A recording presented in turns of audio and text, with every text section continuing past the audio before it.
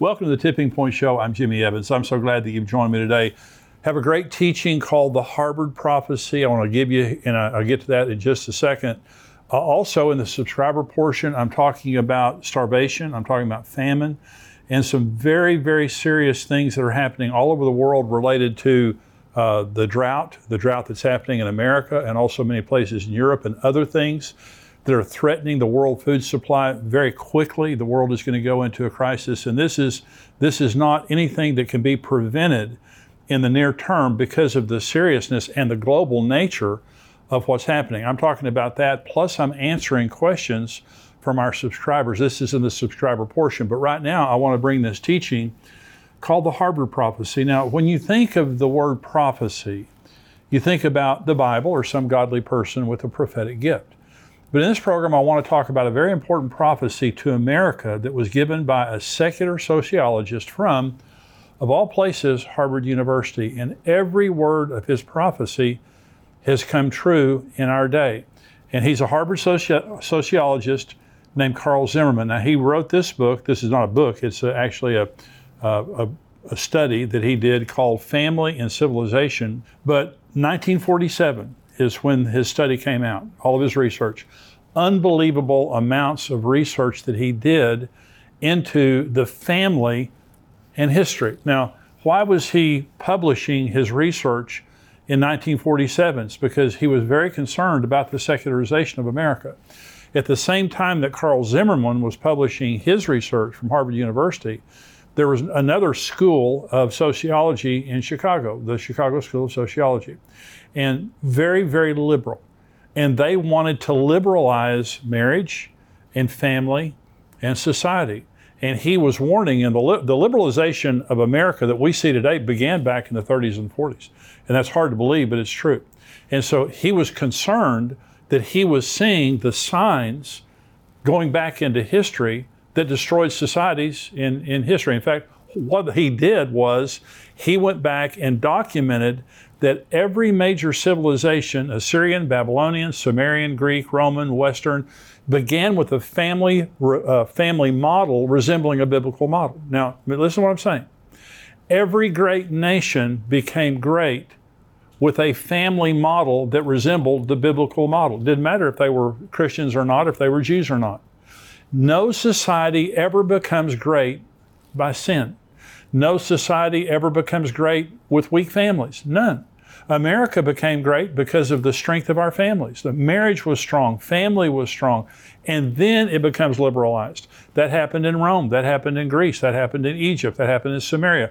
All great civilizations in the history of the world, they never become great with weak families and weak marriages, never. But once they become great, that's when the devil, through liberals, begins to attack the family system, and you see the downfall of every society in the history of the world that has fallen from within has gone through exactly the same steps as we're seeing right now in America. In fact, that we've seen in America. So Carl Zimmerman, in studying all the civilizations of the world, he boiled everything that he had seen down to 8 signs, and he calls these the 8 signs of an atomistic age. In fact, he has 11. And this is not an easy read. It's a sociological report, but it's a phenomenal read if this is something that interests you, because it goes back into world history. You can go back and document every society that has fallen. It's a family problem.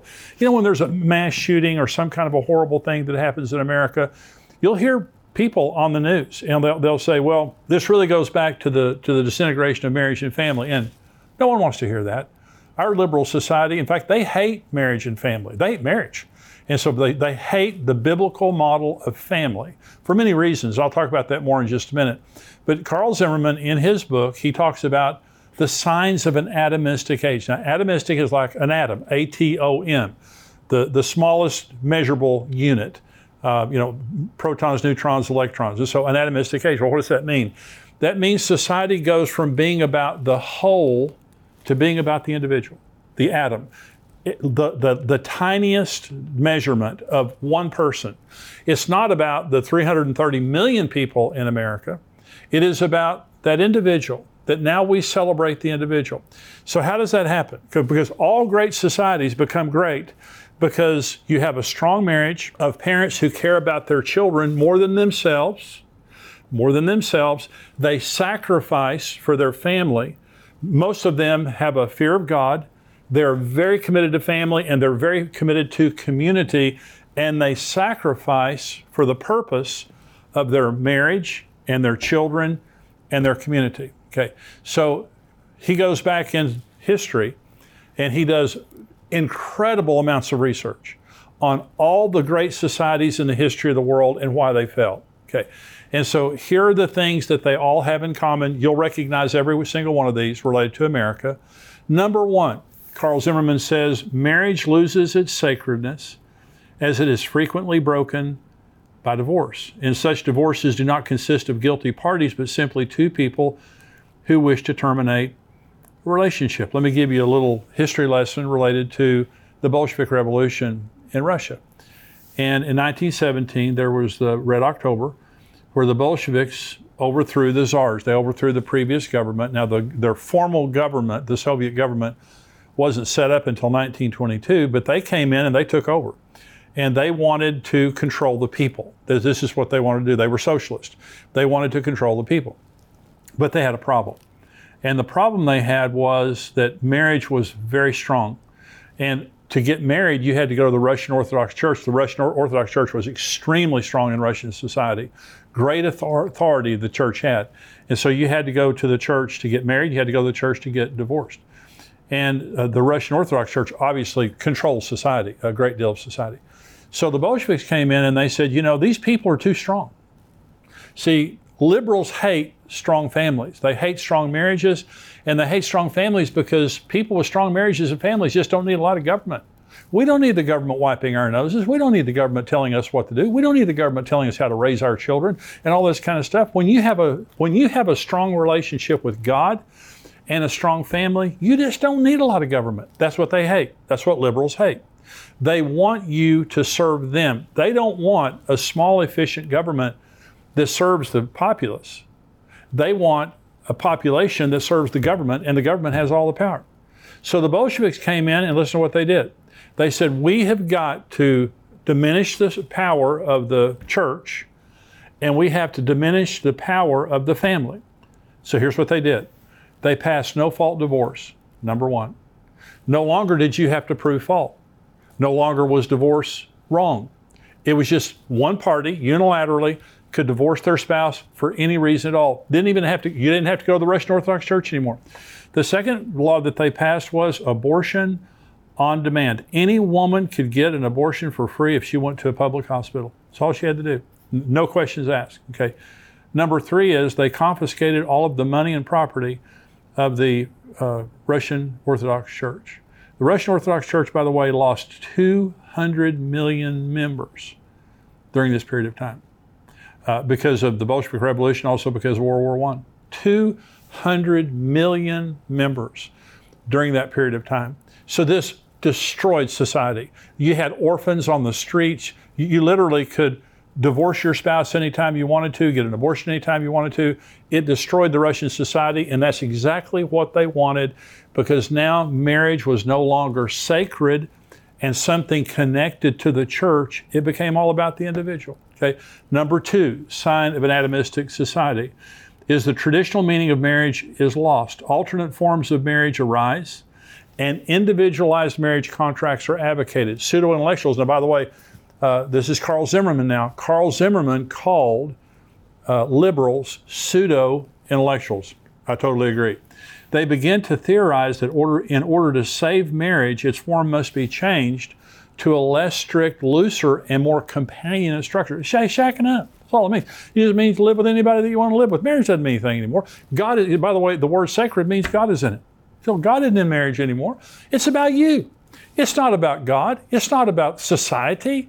It's not about your children. Okay, because we all know that children are better off when their parents are together.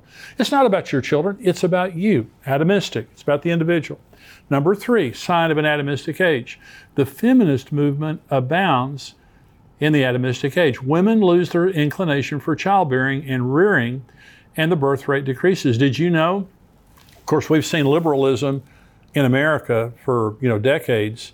Betty Friedan, the founders of, the women's movement, they said that women will never be free until marriage is abolished. They hate marriage.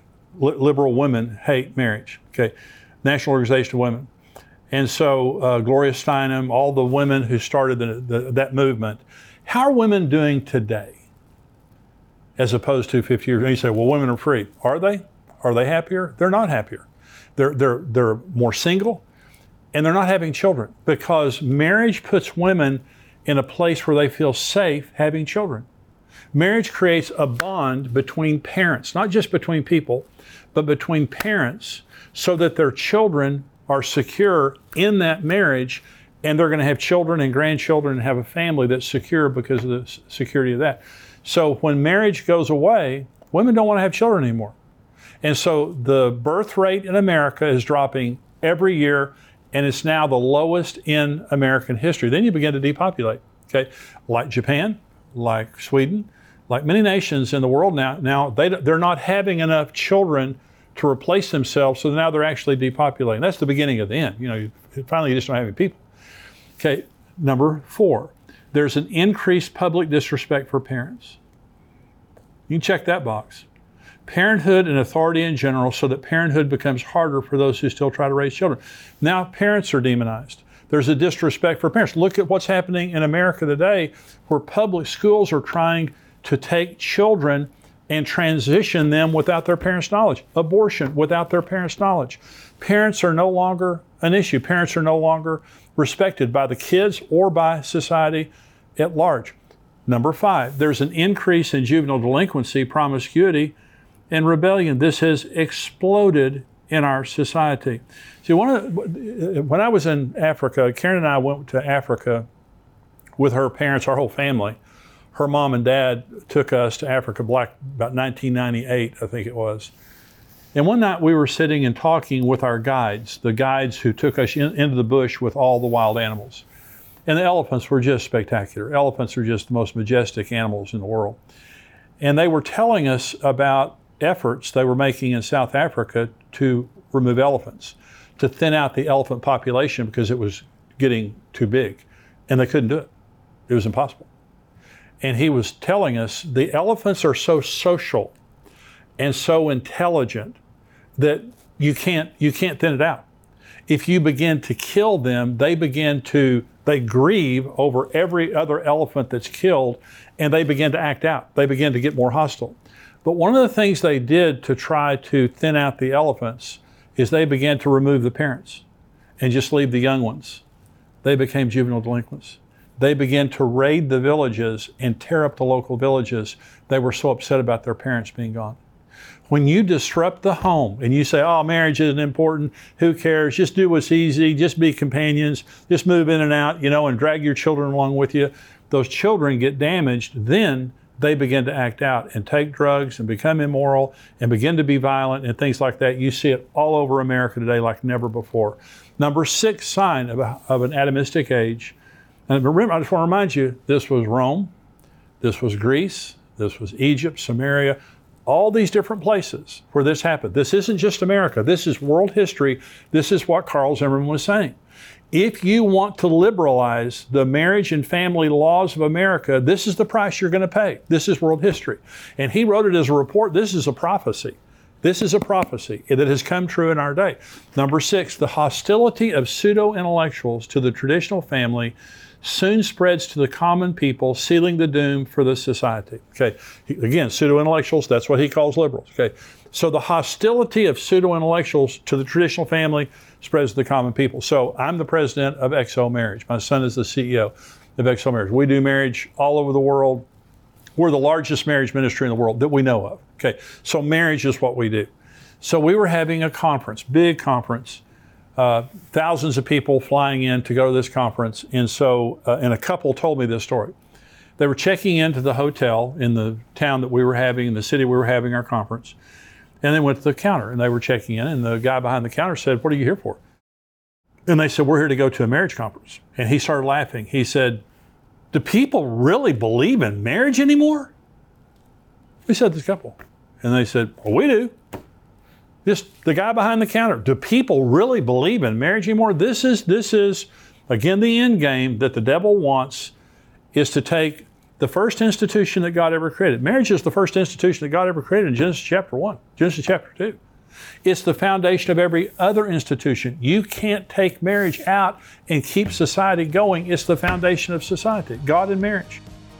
We'll be right back to our teaching for today, but before that, I wanted to let you know about the sponsor of today's program, ExpressVPN. ExpressVPN helps you anonymize much of your online presence by hiding your IP address, a unique identifier that every device has that allows big tech to match your activity back to you. Visit expressvpn.com/endtimes right now to secure your internet connection. That's expressvpn.com/endtimes. Number 7, sign of an atomistic age. There's an increased acceptance of adultery. Increased acceptance of adultery. Number 8, there is a tolerance for and spread for sexual perversions of all kind, especially homosexuality, but including others such as rape and incest.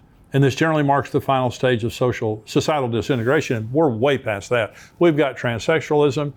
I had a friend of mine, and I was preaching for him in Florida, and we were sitting and talking before I went out and preached, and he said, I'm calling an emergency meeting of the church tonight to talk to the parents. And I said, what? And he said, my son is in high school. And he said, Jimmy, you can't even comprehend the perversion and degradation that's happening sexually in the high schools. That was 10 years ago. And he told me, and I'm not going to repeat to you what he told me. It's the most unbelievable thing. But what he said is, no longer are you a homosexual or a bisexual, you're a pansexual. And Miley Cyrus, I think, was the first one I heard that said this. Pansexual meaning, don't put a definition on me. I'll have sex with whomever, however I want, as often as I want. And it's not just immorality, it is absolute rebellion, moral anarchy against God and against morality. So we have all 8 signs. So Carl Zimmerman in 1947, going back into world history, was warning America and saying, hey, School of Chicago, sociology there, if that's what you want to do, this is what's going to happen. It's happened every place in world history that's ever been tried. And so he warned, we didn't listen to him, obviously, ignored his warnings, and the pseudo-intellectuals, the liberals, they always think they have the answer. When have they ever had the answer? Okay? But here's the question, is there an answer? Can we change? I mean, you see what's going on today. Can we change things? Yes, but there's only one way. And I want to go back to the thing that I said in the beginning, and that is the number one sign that Carl Zimmerman gave was marriage loses its sacredness. You have to turn back to God. When marriage loses its sacredness, it's because you no longer see it as God being in it. Now, in Matthew 19, this surprises some people. In Matthew 19, Jesus is confronted by the Pharisees. Now, the Pharisees believed in her-fault divorce. Okay? Not no-fault divorce, her-fault divorce. Women were owned. Women were chattel. They were property. Women didn't have rights. Men had all the rights. Listen to the context of Matthew 19.